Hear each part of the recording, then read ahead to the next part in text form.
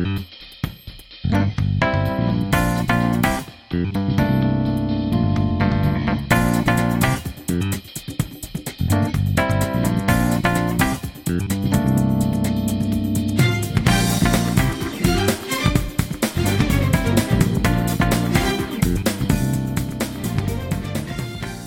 what's up, everybody? You're listening to another episode of the Super Marcato Brothers Video Game Music Podcast.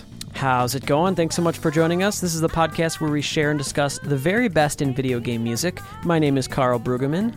And I'm his brother, Will Brueggemann.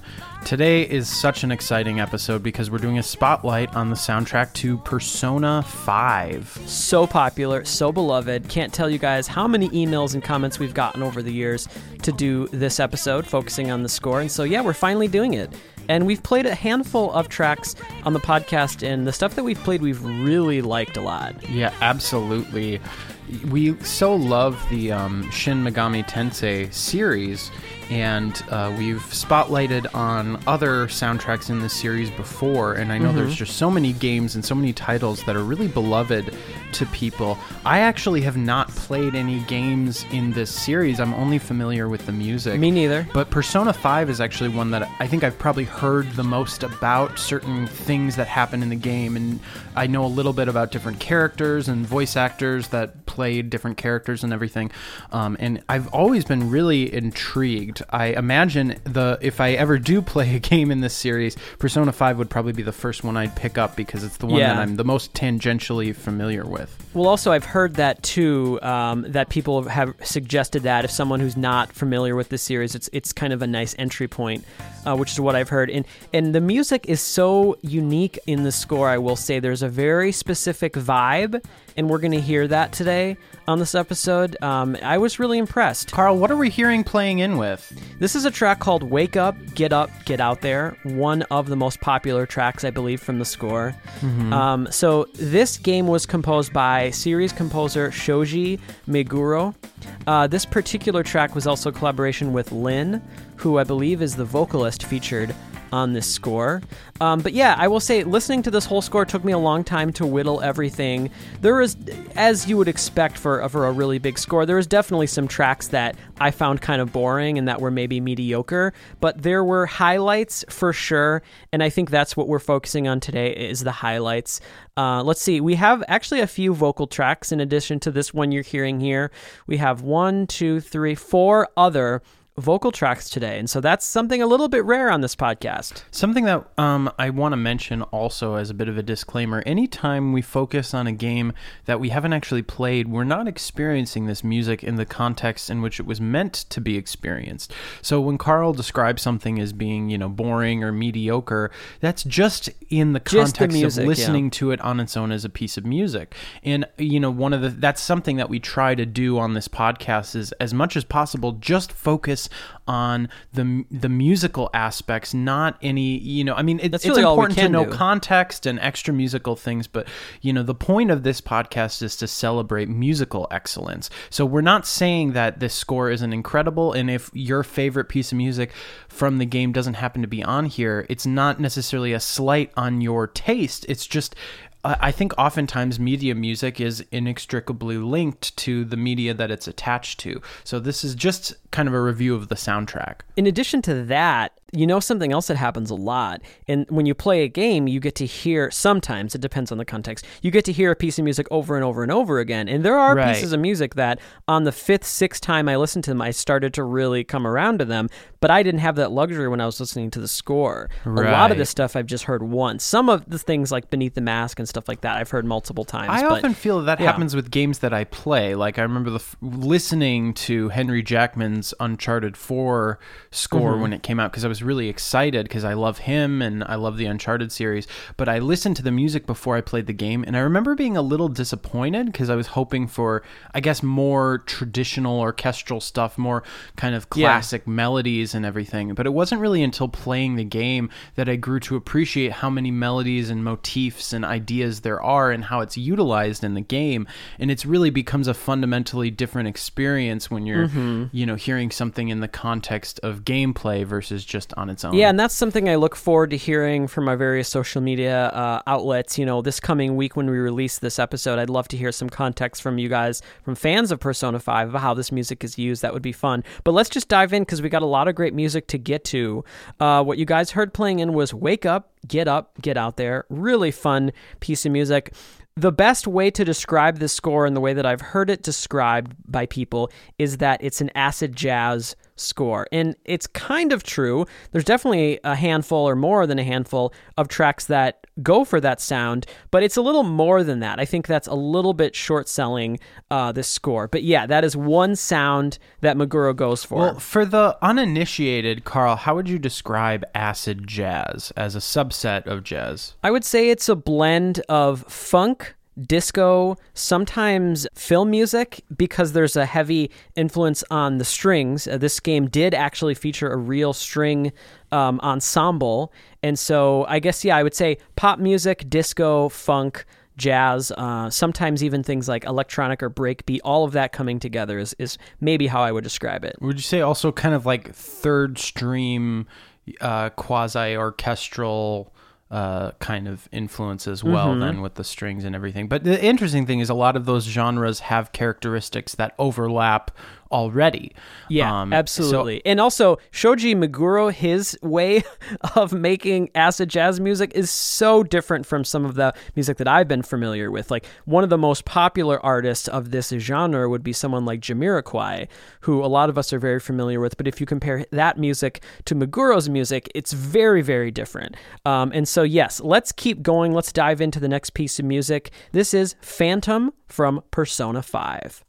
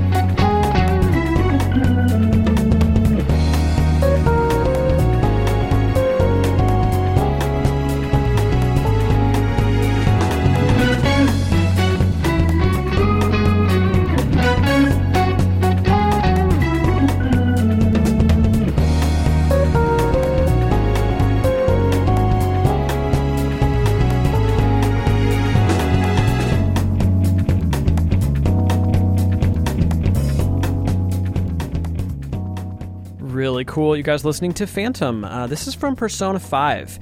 This is composed by series composer Shoji Meguro, and this game was first released in 2016 for the PS4, I think also the PS3 as well.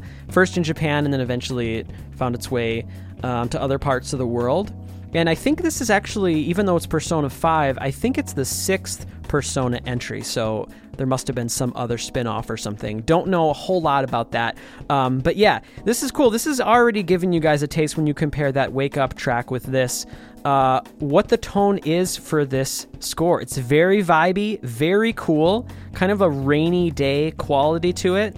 And yeah, this is definitely a taste of acid jazz. I think there's a lot of different combinations of influences that I think are coming together on this track. I really like it. Yeah.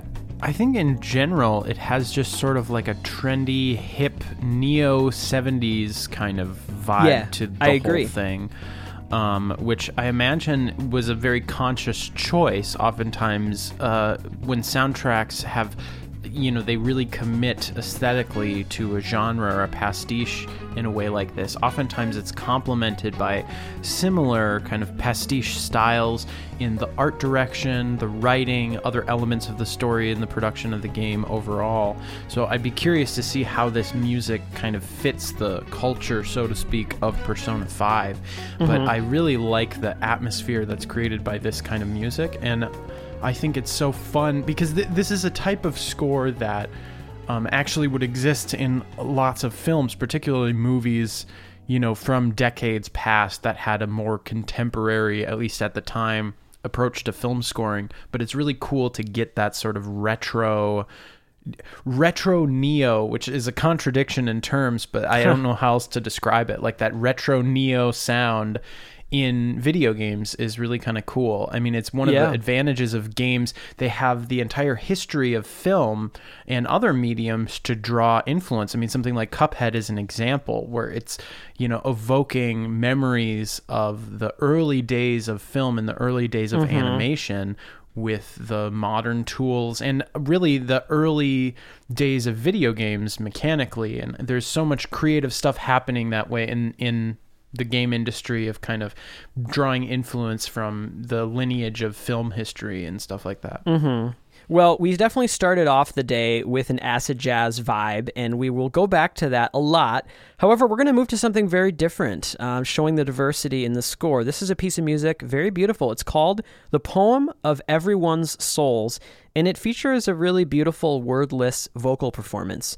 Really the main melody is that. So let's take a listen to this piece from Persona 5.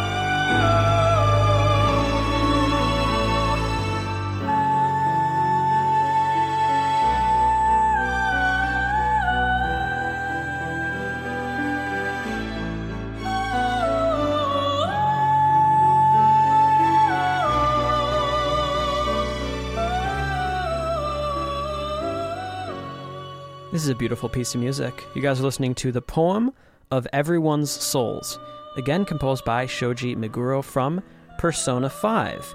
And it's tragic and heartbreaking music. There's a heavy emotion to this, a very emotional score overall, and a lot of the music is a little bit on the somber side, sometimes fully somber. This is really beautiful.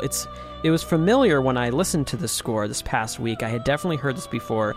It's possible it could have been featured on a previous podcast episode, but this is outstanding. Well, it also has that familiar quality to it, being kind of this melody of sequence and having this, I guess, classical structure and chord progression. And a timelessness, this for sure. sort of wordless classical female vocal. It seems like something that you'd hear in like a church funeral or something. It's very heartbreaking. It's gorgeous and tragic and a little bit ethereal. This is one. It's very all you different Persona than fans, I'd love to know the context of this. My imagination is running wild. I'm imagining a cutscene. Maybe someone died, or maybe there's some sort of sad start to this game, perhaps. Well, I think with games like this, the main emphasis is on story, so there's plenty of opportunity for emotion and tension and release. It's one of the strongest elements of these kinds of games, for sure, is the story and characters. Okay, let's move on. This is what I'm considering the main theme of the game, and we're actually playing two different versions of it, and I thought that it was worthwhile to do that because it's such an important theme in the game. I think it's my favorite piece of music in the game. I wanted to be able to have time to talk about the different elements of it. So what we're going to do now is we're going to play Beneath the Mask instrumental version, which I love. We're also, later in the episode, we are going to play just the normal vocal version of Beneath the Mask. So maybe we can kind of focus on the different elements of the piece. Maybe when we play that vocal version, we can focus more on the vocals. We'll plan for that. So let's take a listen to the instrumental version of Beneath the Mask.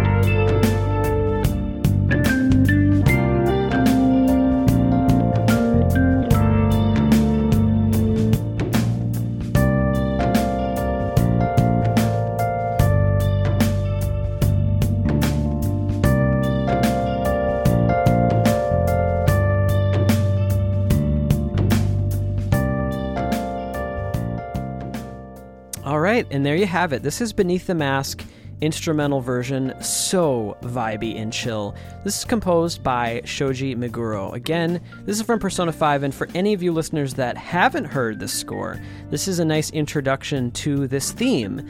And we are going to hear what I would probably say would be the definitive version of that with vocals and lyrics, English lyrics, a little bit later on. So let's maybe talk about the groove, the composition. We can talk about the melody, but maybe everything that's happening around it as well. God, this is so atmospheric. So you mentioned several times, and I think it should be pretty self-evident to anybody listening, that it seems that this score is largely about vibe and atmosphere. And oftentimes on this podcast, when we're using those words, we tend to think of a very different kind of music. We think of music like atmospheric, quote-unquote, music as a genre, right, which is a lot about long textures, not necessarily melody-driven stuff. It's more about the sounds and capturing the kind of tonal landscape of an environment. And that music can be really effective in games because oftentimes in games there's large areas or atmospheres that you're meant to explore, and the music just needs to put you there emotionally. This is a score that has a tremendous appeal in terms of its atmosphere, but it's not because it's atmospheric music. It's because it has this stylistic consistency that has a really specific emotion and a lot of connotations that we might associate, whether it's acid jazz or even just like a general, retro 70s I think feeling. One thing that is so common for a lot of atmospheric music is there has to be some sort of sense of calm and serenity there. If you have a really fast rocking piece of music, no one's going to describe that as atmospheric because there's so many things distracting you. Where this piece of music, it takes its time, it's very slow, and there is this calming emotion that you get from listening to it. There's a lot that I loved about this track. I mean, I think first of all, a lot of the origins of like why this kind of music is so relaxing and chill is because I think it's supposed to be really sexy, and it's supposed to be kind of sensual, nighttime, quiet music. Background music, Yeah, it has that quality to it. It is cool, it is sexy, it does feel very free and I don't know, it's just really cool sounding music.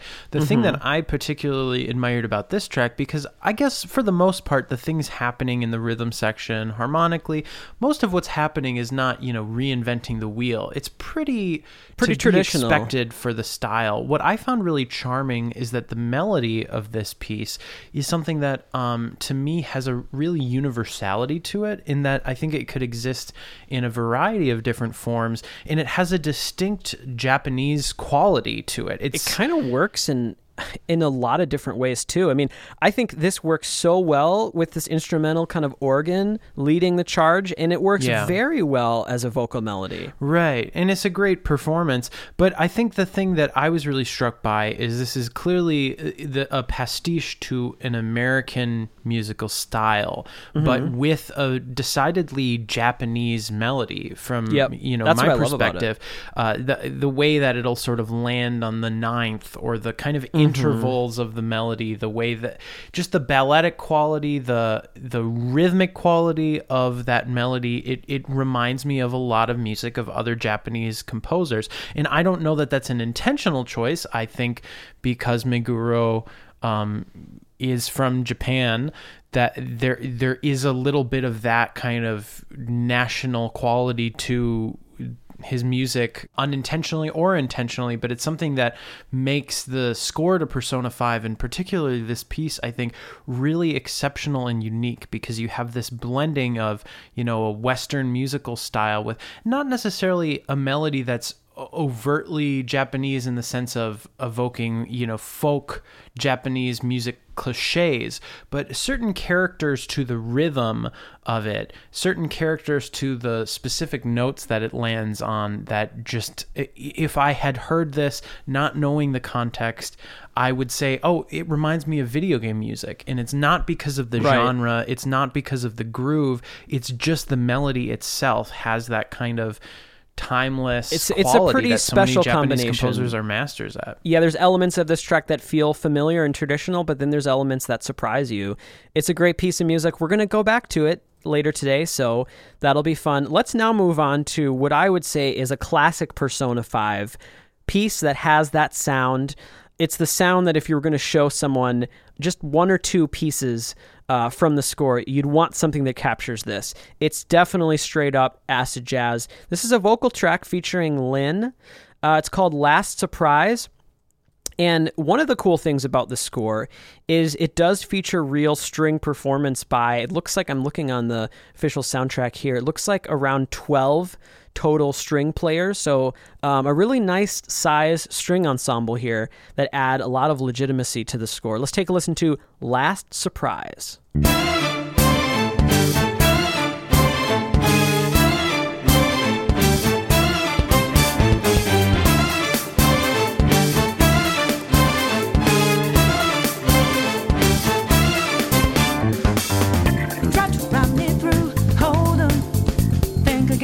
Don't you know what you're starting?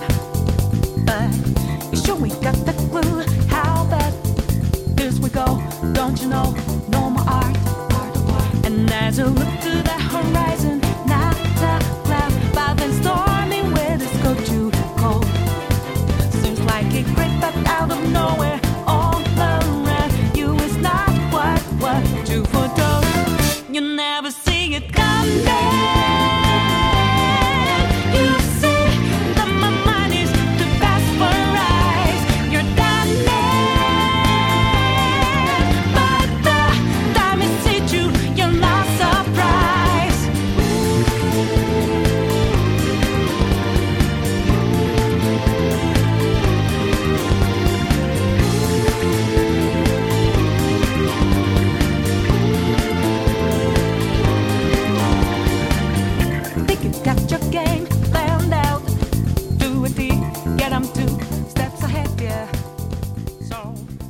You guys are listening to Last Surprise. It's a killer song. I really love when it opens up to that harmonized chorus. A little bit of mystery in it. We've said this before, and I'm sure we'll say it again, but a lot of sexiness to this piece of music. This is performed by Lyn, composed by Shoji Meguro. And luckily we have real string performance on not just this track, but a lot of the score. One thing I wanted to get out of the way, probably my biggest gripe with the score, is that the bass and the drums are all virtual instruments. When I think of acid jazz, I mean, not having real bass and drums is pretty unfortunate, to be honest. So I would have wished for that real drum and bass performance. It would have added a lot more to the score. However, Meguro makes it work here. One of the reasons I noticed that is because the bass is all using Trillion, which is a virtual instrument that we use a lot. And so when I hear that sound, I can't help but be distracted by that. The drums are a couple of different virtual instruments, some of which sound better than others. It's also like the default. It's like the default clean Fender. Like it's just like the automatic instrument. So that loads. Aside, I think he's able to make it work. I think it was an economical choice to have real drums and bass on the whole score. Would have been so much more expensive, and he does make it work. But it is something that I wished could have been done differently. Yeah, I mean, it's a good point. I mean, I think when you're looking at what can be represented in a way that's not going to make the average person feel like there's something uncanny or fake about it, the choice of having real strings versus real bass or drums makes a lot of sense, because you're able to create. I mean, this is a great bass line. It's really funky. The drums sound parts are great. Amazing. The parts are really cool. And they do sound The average convincing. person is not going to notice and not going to be distracted by it. If I had the same budget, I may have made the same choices. I think the interesting thing, though, is when you're looking at it purely as a piece of music, the bass and drums need to be central and core to this genre that is being evoked. So it's very... I think if you were making an acid jazz album, the drum and bass would be the most essential part, and then maybe you'd have virtual instrument strings in the background, because what people are listening for are those core rhythmic elements. So it just shows that this is something like that's kind of a relic of the function of video game music here. The other thing, I think this is an outstanding song. I just love the genre and style here. I'm not the biggest fan of the way the vocals all come together, both the mix, the balance of everything. It sounds a little bit unpolished, just in terms of the production on the voice. It's kind of like, I don't know, there's something that missing about it. And also I think just it's an example of a melody that was clearly instrumental in nature, and then lyrics were added later, possibly in a different language. And so it has that kind of notey quality that we often get in, Japanese vocal compositions that are being sung in English, where it's like, it's a great melody, it's a great tune, but there's way too many words. It doesn't feel sort of purposeful and natural in a way that a song melody or something set to lyrics ought to sound. Right. In general, I think that the singing is outstanding on this album. I think that Lin has the right vibe and personality and grit for this music. It's not the singing at all. It's the lyrics and the production to me, and just to me, I think I would be distracted unless this happens in a point in the game where someone literally on screen is singing.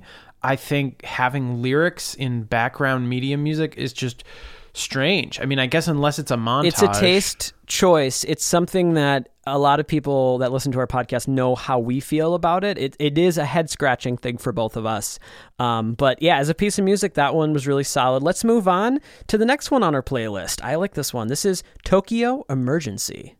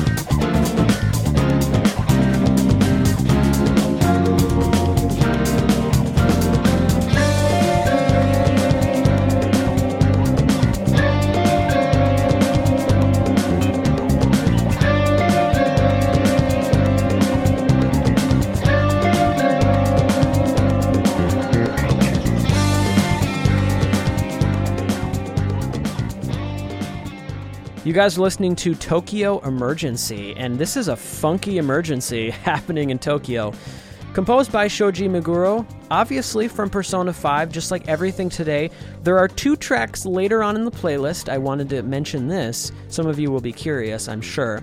From Persona 5 Royal, that came out for the PS4, and there was some new music added to that. And some of it I really thought deserved a place on this episode, and so we're playing 2 pieces of music from Royal today later on. But yeah, this is really cool. It has that sense of urgency. I know this track is called Tokyo Emergency. I don't know the context, but there's a sense of urgency in this, a little bit of a sense of mystery.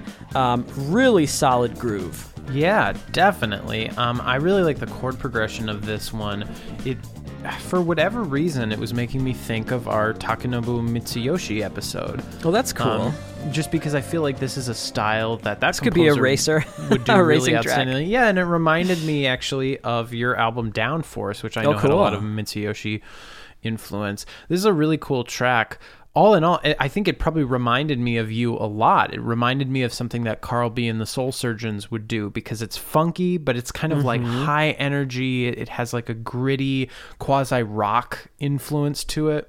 The one thing I really liked about it is that there is that sense of mystery and forebodingness that is a little bit surprising, but I think it works really well, and it fits the score really well. Carl and I were talking about this, and not to nitpick necessarily, but I really do like the drum sound here. I think it's... Well, the writing is great, the part is cool, and just the sound, the sequencing overall is well done. matches what it needs to. I think the bass for me is a little bit more of a misstep, not because the part isn't incredible. It's really funky and cool, but just the overall sound of the bass feels a little thin and lame to me. Like it's robotic, it's overly it lacks the humanity. And it doesn't have the kind of grizzle and grit that I feel like I was wants. mentioning to Will, and again, we're getting in the weeds here. This is kind of more of like a production nerd kind of thing to say, but if it was me and I had to use Trillion on the score, I would have reamped the entire score, the entire bass part. Yeah. I would have taken all the bass and I would have fed it through a bass amp so that you can get some of that grit, and then mic'd it so that it sounded a little bit more realistic. That would have been an interesting choice. However, the song is so cool, so we don't want to nitpick it too much. That was really awesome. Cool. All right, let's move on to this next one, and after this one we can say a couple of words and then we can do a little catch up, because we definitely need to do that today. This is Confession/Secret.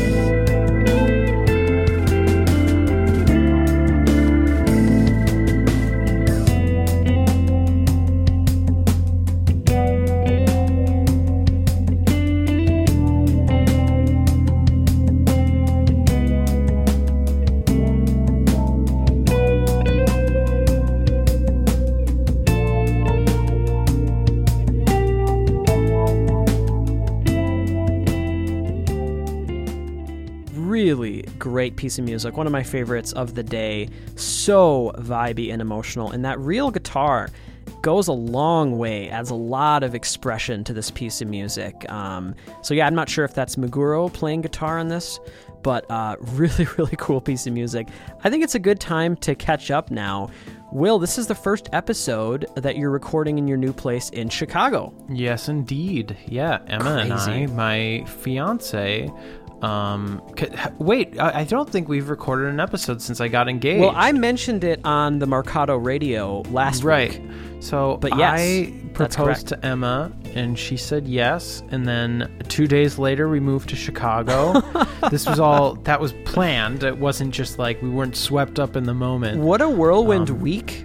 It Dude, was crazy. Oh my God. It was so special. And we honestly love it here. I can't wait for you to see our place. Our apartment is so It's going to be cool. fun to come and visit. We should Yeah, do an in-person we're in- episode when we do that. We're in Lincoln Park, which is an awesome neighborhood, and it's just, we're loving everything so far.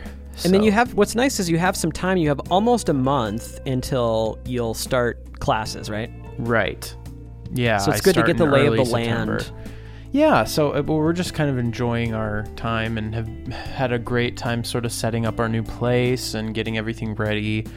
Well, that's always and so exciting. We definitely feel comfortable here. It feels Mm-hmm. like home, so that's just great. And I'm really looking forward to school and just kind of, I don't know, being our new adventure. And we've just been also kind of basking in the glow of being recently engaged, so that's fun.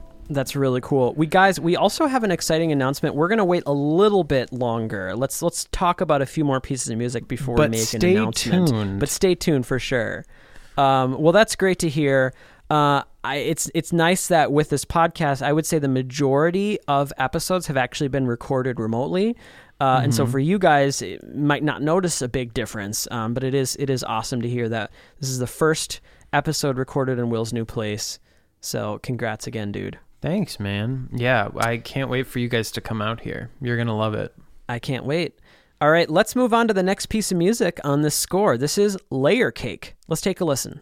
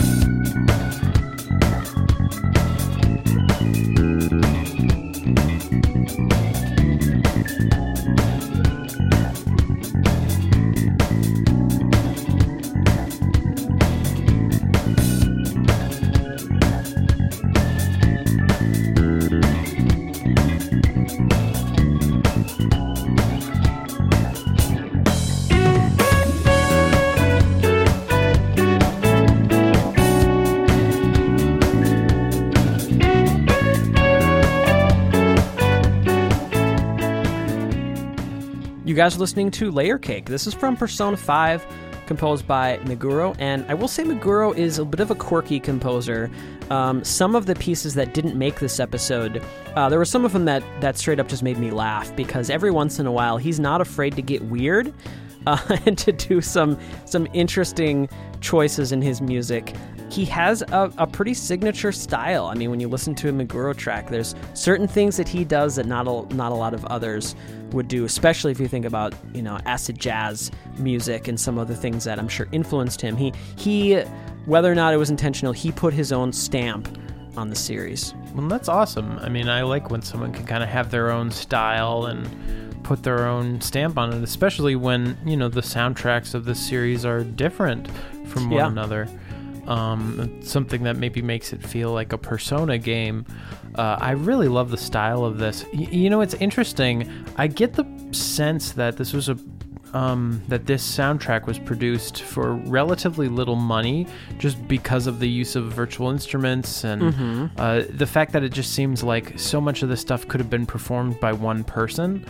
And my one thought is, I do feel like the music is strong enough that I would have loved to hear slightly more fleshed out arrangements with me saxophones and brass, and not necessarily a big band, but just a few more horn parts, and something that can kind of, I don't know, I think it would bring it to life and put it in the 70s in that kind of style genre that it's going for a little more acutely. Well, I totally agree with you. And in addition to that, I just think more specialization.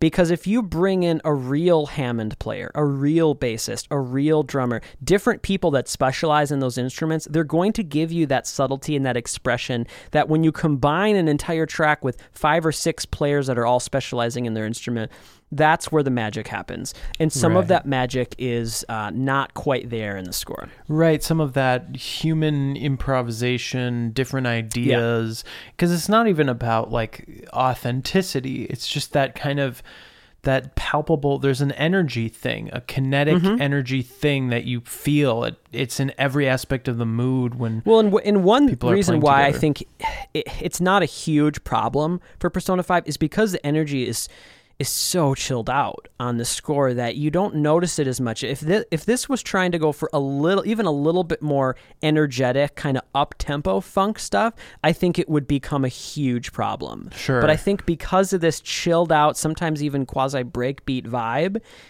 it actually works quite well. And again, Meguro does a great job. You know what's interesting? I think people are going to be really surprised by our take of Persona 5, because I think if you listen to the things that we really praise and celebrate on this podcast, Persona 5 has so many of them, and I mean, we really do love this. I do think part of it, though, is that this is a genre that you in particular are very well acquainted with, and so I do think it's kind of that thing where it's almost like if it's something really close to your heart, it's all the more difficult to please you. It would be kind of like if we were reviewing an album of, homages to Koji Kondo. I think I'd probably be much, much more critical than something that's completely outside of my wheelhouse. I think you're right about that. I do think that a lot of people would agree that this isn't a perfect score and there's some blemishes, but I'm excited to talk about the good parts and maybe some of the weaknesses as well. So hopefully we get to do that today.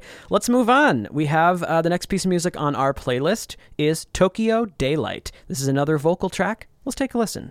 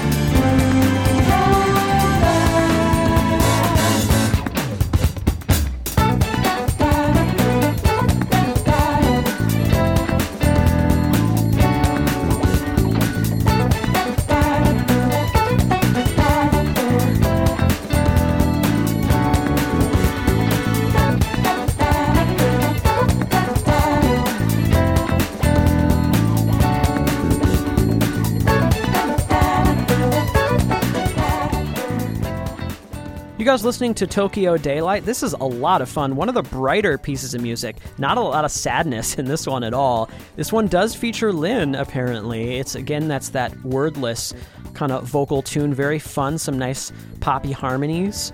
I didn't know if the Poem of Everyone's Souls track, if that was also Lynn, or if that was someone else. A little bit of a different style of singing. I think it was somebody one. else. It was more of it sounded like a classical soprano. Yeah, but this is a fun piece of music. I mean, the hand really percussion, the congas really go a long way to add a little bit of bounciness and just fun to this. I love how funky it is. It seems like something that would be in like a heist movie. Like exactly. In the montage of a Steven Soderbergh, Ocean's movie or something. Yeah, this is the scene when they're all preparing for the heist, and so they're kind of getting all their materials and shopping for a suit, and everyone just got into Las Vegas and they're preparing for the heist the next day. Yeah. Hey, did you ever? This is totally off topic, but did you ever see the movie Ocean's 8? I really liked it, actually. I was loved pleasantly that surprised. movie. It was I don't great. know why I was expecting it to be a little bit kind of cheesy and just not that great. It got poor reviews for whatever reason, but I thought it was fun. I love it. It's really fun, and it's like if you like those heist Ocean's movies, it gives you everything you'd want. Which I do love those movies. Well, I guess the first one. I love Ocean's 11 a lot. I don't even remember the others. I think I did see the second one, but I couldn't tell you anything about it. Dude, the second one is insane in terms of like what happens. One of the actresses dresses up. So Julia Roberts plays a character in the movie, but at one point they dress her up as Julia Roberts, the actress. So That's the actress weird. playing the character is dressing up as herself in the movie, but it acknowledges. So it would be like if George Clooney's character is like, I'm going to dress up as George Clooney. It's like the most insane thing I've ever seen. I don't remember blowing that. my brain.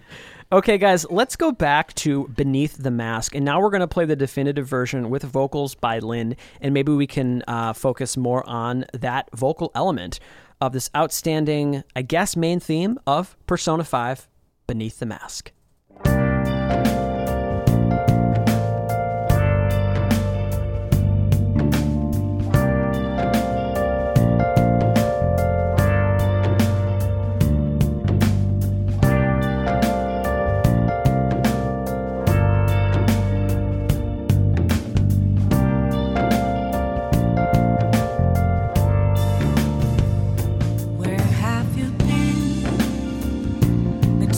All along, confessing while alone and on, without a clue, without a sign, without grasping it. The real question to be asked: where have I been? I'm a sharpshooter at Ghost Masquerade, hiding both face and mind, all free for you to draw. I'm a sharpshooter. What else should I be? Please don't take off my mask, revealing dark.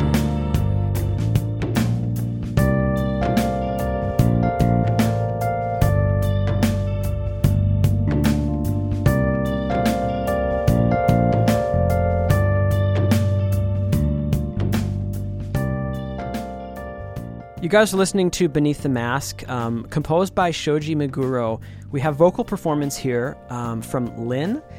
Wonderful singer with a great personality and some soul to her singing. I would be curious to know what her story is. It doesn't sound like English is her first language. I mean, some interesting pronunciation. One thing I always got a kick out of with this, we've talked about it before, I'm a shapeshifter. Always. I get a kick out of that. But it works. I mean, I think it actually, for me, I would say the vocals are the most natural in this track than anything else in the score. I really love this piece of music a lot. Yeah, and me too. I do prefer the instrumental. If gun to my head, I prefer that. But I really think there's a lot of vibe and personality that's given in this. This is great. Well, also, I think when it comes to interesting pronunciations, as English speakers, we're so trained to hear music sung with different accents that I don't necessarily know that people that speak other languages have that same privilege, because there's just so much music recorded in English by people from all over the world. So overall, I think from that this a young works really age, well. it's kind of like it just sounds normal, because you hear people from, Sweden and New Zealand and Britain and Brazil and just everywhere singing in English. It just kind of doesn't sound that strange it's harder to detect I think for most English speakers, it's harder to detect an accent when you're listening to a song than it is that's definitely when you're listening true. to someone speak. Maybe that's the case with every language, but I feel like particularly with I remember English, growing up, that was the case. Any British band, I would be like shocked that they were British. Like, what? Like Bush? He's British? Like, I would hear him talk and it would be like, whoa, that's weird. Right. But, well, because like you also, so many American singers started to emulate British singers. Right, exactly. Yeah, maybe I'm just being closed-minded. Maybe she's saying shapeshifter. Maybe that's a different thing. She lost her chapstick. I'm a chapsticker. I don't know. With that, I think we've touched enough on Beneath the Mask, a really solid main theme from Persona 5. Let's move on to Butterfly Kiss. Here we go.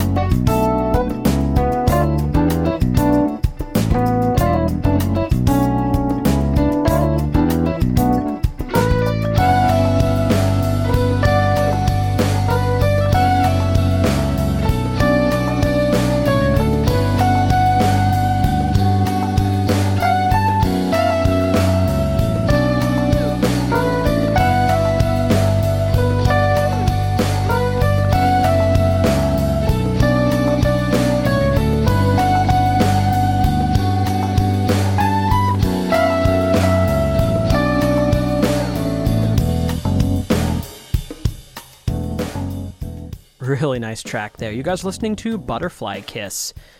A lot of personality. Again, this is a very sexy piece of music from Shoji Meguro, and he's doing a great job wearing so many different hats. I mean, I have a feeling he's doing everything on this track, performing all the parts, a lot of virtual instruments. It is impressive, it's kind of this one-man show on tracks like this.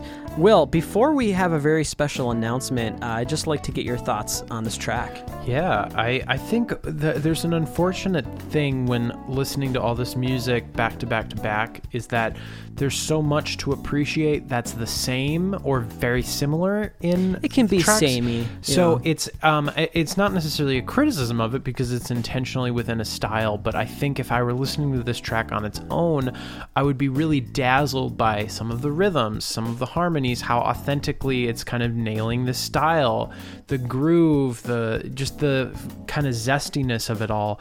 Yet it's like I just feel like I've been in this world for so long that it's all starting to run together. Well, I do think that one thing that happens, and one of the reasons why you go for a fleshed out production with all real players, is that sameness is stretched out. You get a lot more mileage. Like, you wouldn't have that same reaction if every single track had all real players and some nice improvisation and if we flourishes. Could get into a great tenor sax solo right now, exactly. I would be really delighted. But I'm just like a little tired of trillion bass and electric piano and fake drums. Well, instead of a tenor sax solo, let's do a really fun announcement. How about that? Guys, we're really excited to announce the launch of a new website, first of all.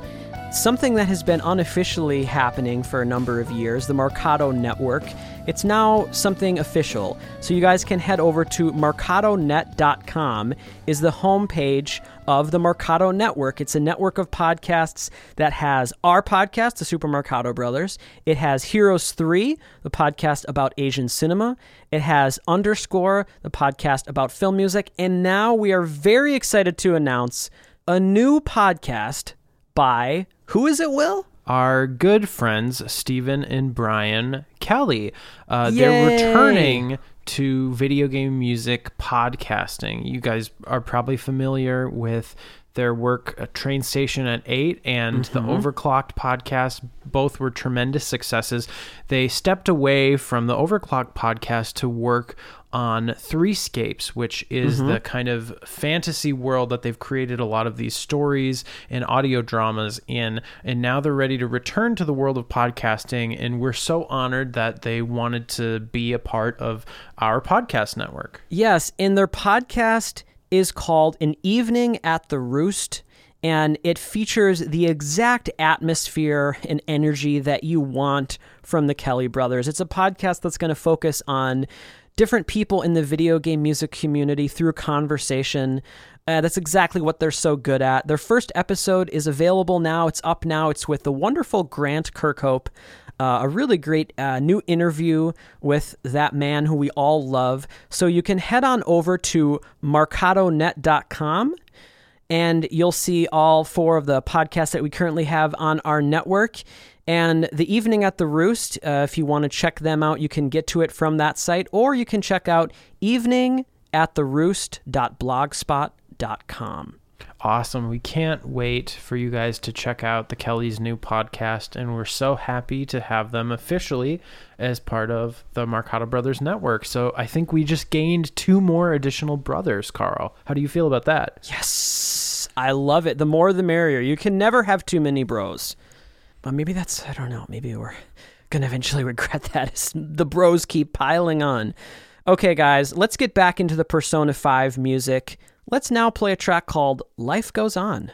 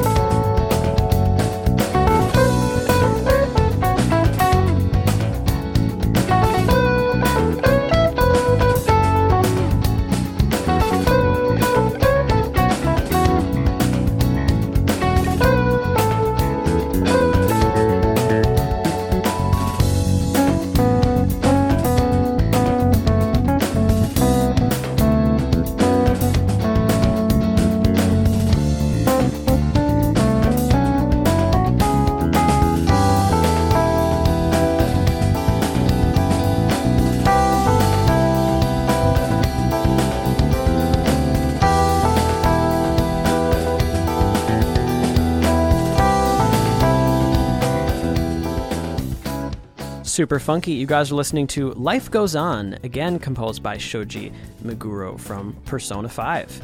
Yeah, I'm really happy that such a popular RPG that, you know, a lot of people really love has such a strong kind of funk and jazz element to it. I would like to hear more of this stuff. I would like to hear Meguro with maybe a bigger budget and a larger group of musicians. But yeah, I'm really digging the vibes and the grooves on this episode. Yeah, definitely. And it's cool to get, I mean, in terms of a Japanese composer really nailing an American musical style, I think this is a great example of that. I really do think that Meguro, all this music definitely sounds very authentic. It's really groovy.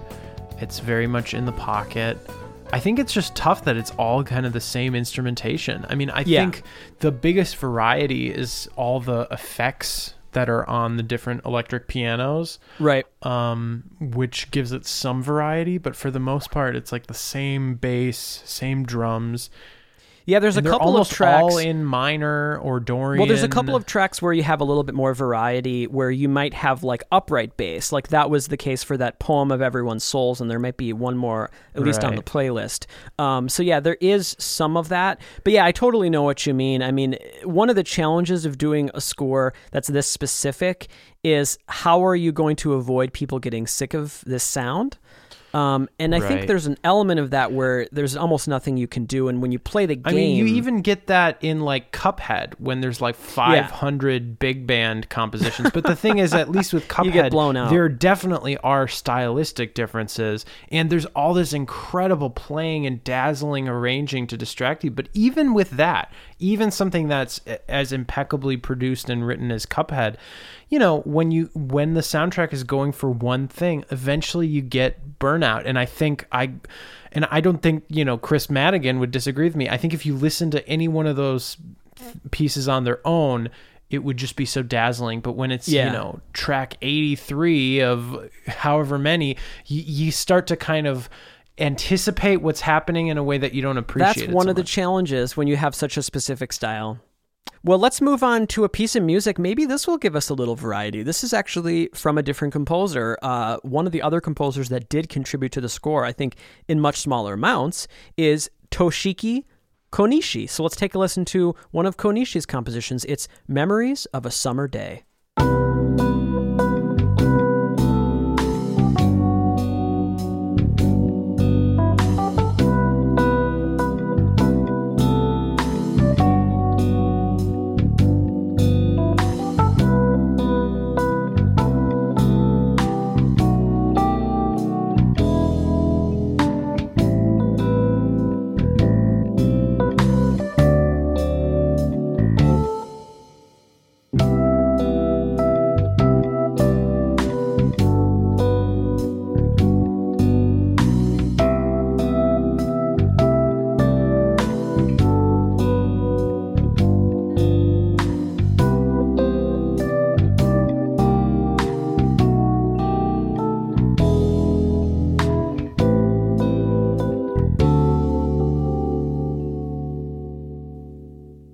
This is just serene. You guys listening to Memories of a Summer Day.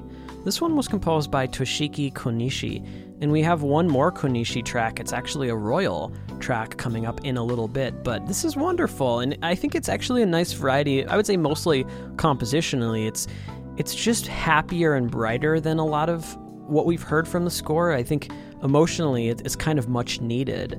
I don't know the tone of the game if it's a very sad game or anything like that, but yeah, this is a beautiful piece of music. Very simple. Well, I like the wistful character. I also like that it's a different kind of groove. Just having something in major is also having something contrast. In 3 or 6 helps a lot. But also something that's so earnestly melodic as this, that it's not sort of a melody sitting atop a groove. It's a melody driving the entire piece, which doesn't really happen with any of the songs we've listened to before. I think almost all of them have melodies and good melodies, but it's kind of groove with a light dusting of a tune sitting on top of it, where this is something where it's like the forward drive of that melody is leading us to where we're going harmonically. It's leading us to what's happening. I think there are, to be fair, there are other examples of that as well. I do think the Poem of Everyone's Souls is a strong example of that. And so there are plenty of Meguro examples where he does do that. But I see what you're saying. It's not the norm. And at least on this playlist, it's not really the representative sound of Persona 5. And so this was, in any case, this was a really nice change of pace. For sure. Let's move on to one of the most vibey pieces on the score. This is Alley Cat.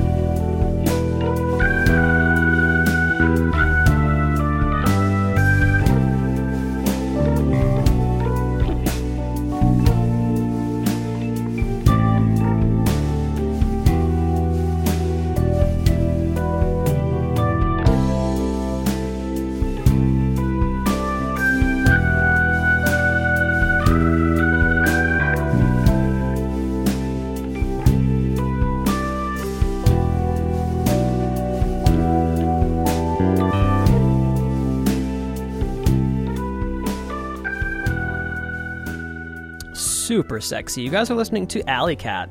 This is another Meguro composition, and when it opens up to that, instrumental chorus where the bass finally kicks in, it's kind of those classic Red Clay jazzy changes. It feels really good. Just a little bit of that jazz goes a long way. I'm digging this one. For sure. Yeah, very chilled out, very vibey. A lot of this music just feels like Carl Brueggemann style music, if I had to describe it. To be fair, I don't know if I ever go for anything this chilled out. I think I have a little bit more kind of ADD when it comes to music, or maybe just a little bit more hyperactivity. I think to have something this chilled out, I don't know if I have that same impetus. To me, what's interesting, a lot of this music, or at least what's there, would be great in... it would be great to be paired up with like a good hip hop artist to kind of like have rapping over it, because it's just really, it's pleasant, it's good for being in the background, which is, I think, the intention. It's not, there's nothing that's supposed to like overly grab your focus, but it's all really pretty. I think that's one reason why the vocal stuff on this score is pretty successful, is because I think musically there's a lot of space for that vocal to really take over. And when you have something so chilled out like this would have been another good contender for a vocal track, because there's so much space here. But it also works for good background music. It's not going to distract you from the game experience. Mm-hmm. This is another one, guys. If anyone knows the context of this in the game, I'm very curious to know.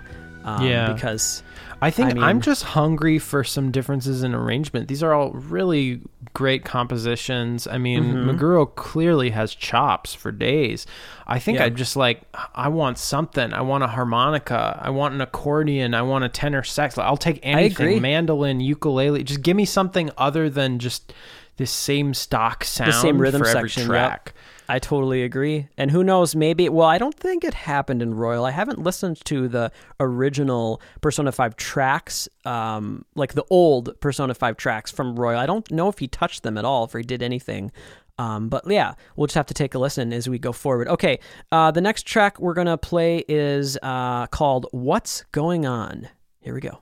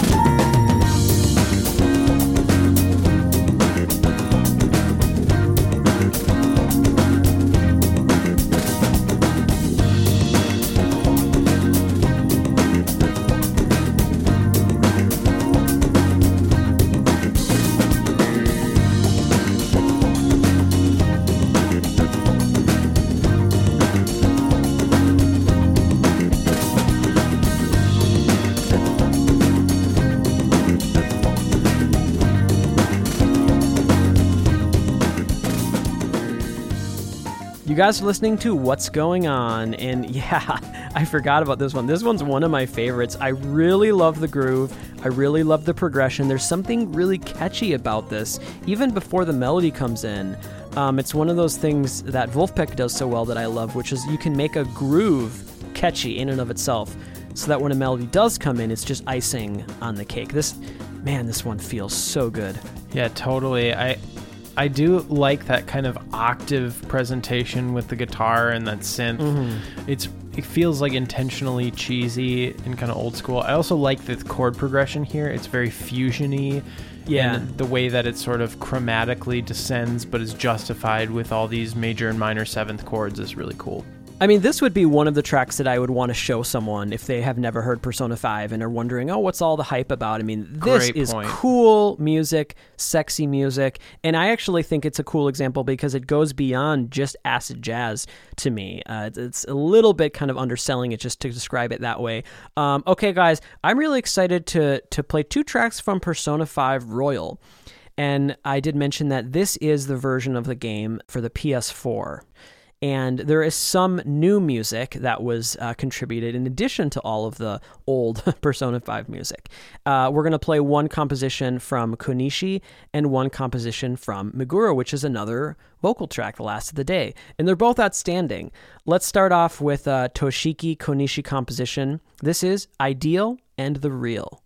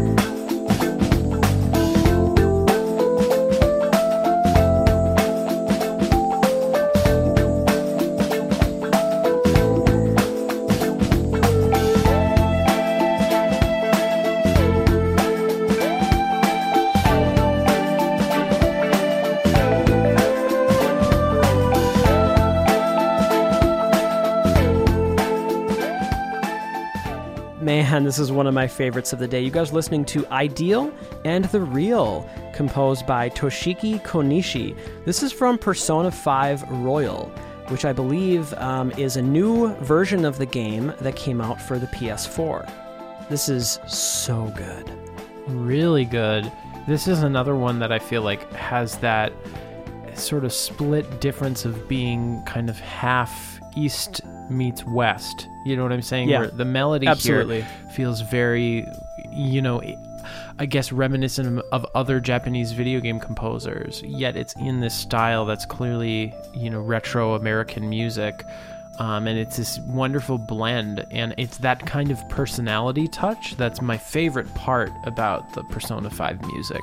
Yeah. Which is when it has that kind of duality to it, where you're getting not just the pastiche, but a little bit of something different, that's just sort of the backdrop for something more interesting. Yeah, I will say I was happy listening to the Persona 5 score, ready to focus on it, but when I got to the Royal stuff, first of all, I'm really glad that I decided to check it out. Some of my favorite stuff, to be honest, and I think both Konishi and Meguro, what they were able to do, it sits alongside the Persona 5 music so well. I mean, they're still using Trillion. They're still using some of the same sounds that they established with Persona 5. So I think it sits on the same shelf really well, but it does add a little bit of a different energy to it. I think a much needed energy. So I'm really happy to focus on at least a couple tunes from Royal. This is a cool piece. Totally, man. Let's see what we got next. We have our last vocal track of the day, and it's another Royal track. It's Shoji Meguro featuring Lin here again. This one is very cool. This is No More What Ifs.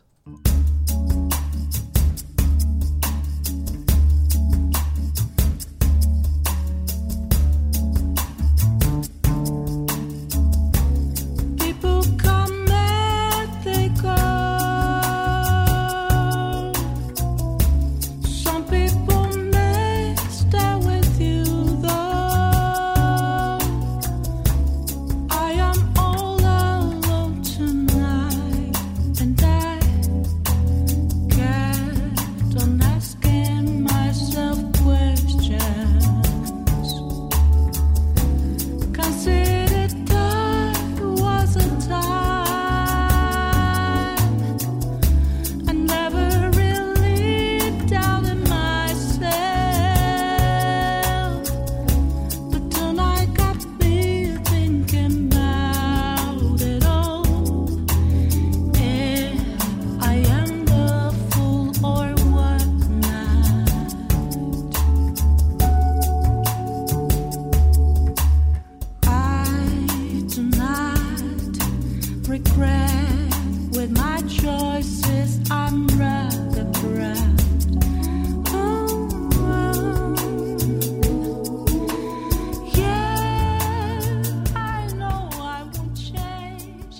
Man, that is a great song. You guys are listening to No More What Ifs. In my opinion, one of the most inspired songs, vocal songs from Persona, and this expanded here, in this case, version of the game with Persona 5 Royal. Yeah, I had another vocal song on the playlist that this kind of edged out. It kind of bumped that other one off. I can't remember what it was, but yeah, I just really love this great composition, this like quasi bossa nova kind of feel on this one. It just reminds me of some old jazz standards. Really beautiful. Yeah, totally. Yeah, this is also another kind of nice breath of fresh air, change of pace for the flow of our episode today. But I think this is, of all the vocal tracks, this is the one that seems to be the most tasteful and I think works the best. Yeah. It's just, the vocal performance is really nice. The groove is really nice. This is a track that I think is just accomplishing. You get some solos, finally. You get a Rhodes solo here. This is some love-making music right here. Like, this is, I don't know. I think this is great. I think a lot of people that don't think they like video game music would enjoy this too. It's just really chilled out and it's sexy, man. What can we say? And honestly, some of that Royal music is some of my favorite from either of these two versions of the score. So, okay, right. Cool. The drums also sound a little bit different in this one, which is cool. I like getting a little bit of that cross stick sound, but just overall, they sound great. And again, this is another one of those tracks I was talking about where you get a break from that electric bass sound. You get a nice upright sound here. A much needed change of pace. Okay, guys, we have one more piece of music before our play out, which is also very good. This is Run, Run, Run.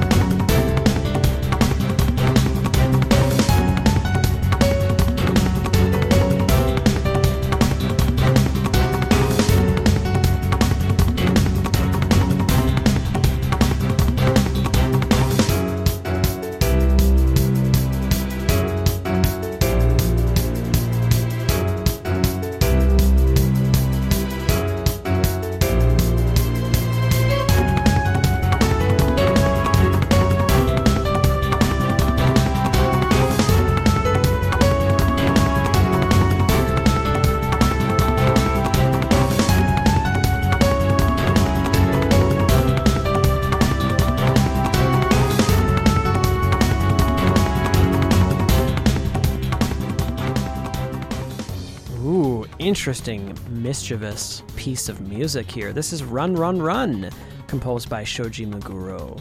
And yeah, there are some other tracks kind of reminiscent of this that are really different from the typical acid jazz vibe that he establishes in the score. And so there definitely is a little bit more diversity that we didn't have time to include today. I tried to include the stuff that I thought was the strongest. But again, it was tough to whittle everything. There's probably some really good stuff that I overlooked. But yeah, Will, what are your thoughts on this? I wanted to talk about this because it's so different. Yeah, this I think fits into the category that I was saying 2 tracks ago, with the ideal and the real, where it's that great blend of East meets West, because we're still in our sort of pastiche genre, our homage love of the 70s kind of American funk alternative music. But there is this melody, like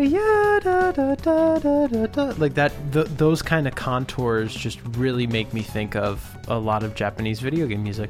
Granted, it's also reminiscent of other styles of jazz music and different kind of. I mean, it's not like we said, none of this stuff is reinventing the wheel. But I really enjoy hearing those kind of earmarks of, I guess, more Japanese style rhythms and kind of melodic gestures that maybe are slightly more emotional than we would tend to hear in these styles in the West, because so much of that music and what we're talking about is about being sexy and groovy and cool. And I feel like a lot of Japanese music, even if it has those stylistic qualities as the underpinning, there's like a deeper emotional well of pain, beauty, sadness, love, loss, nostalgia, melancholy that seems to be underneath so much music. And I think it's why you and I, and so many people just love so many Japanese composers, because the music is often much more emotionally rich than it even needs to be.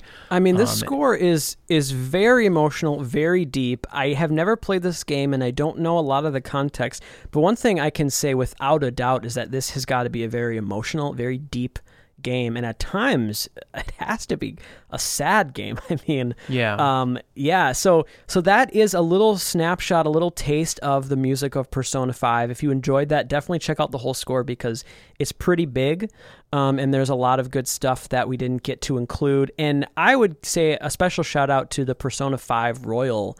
The new music on that I thought was particularly well done. So yeah, we have done an episode on the entire, I guess the series, the Shin Megami Tensei series, like this offshooted from. We have done an episode on that series, and now Persona 5. So we've had 2 episodes dedicated to this. At some point, we'll probably go back and do another spotlight.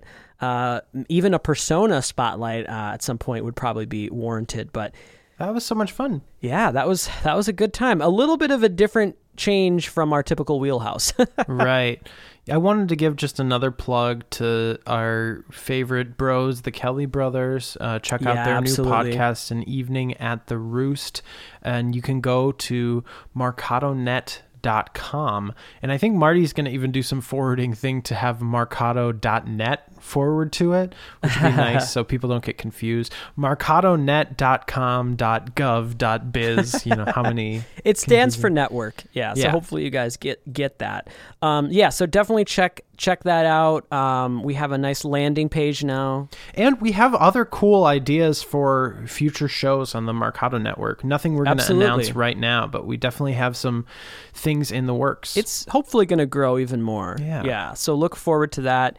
Congratulations, Kelly Brothers, on launching a new podcast. I'm so excited for that. Also, check out Threescapes, their incredible series of it's not just, audio dramas. There's also kind of audio books that they have, and it's this whole world of mythology that they've created. They're really exceptionally acted, great score in music, and all sorts of really cool stuff. So check out Threescapes as well. All right, I think that's about it. Anything else you got at the end, Will? That's about it. I can't wait to get back exploring the innards of Chicago with my lovely fiance. Congratulations again. Thanks. Guys, we're going to play you out with Sunset Bridge from Persona 5. My name is Carl Brueggemann. And I'm Will Brueggemann. Have a great week, everybody. Peace out.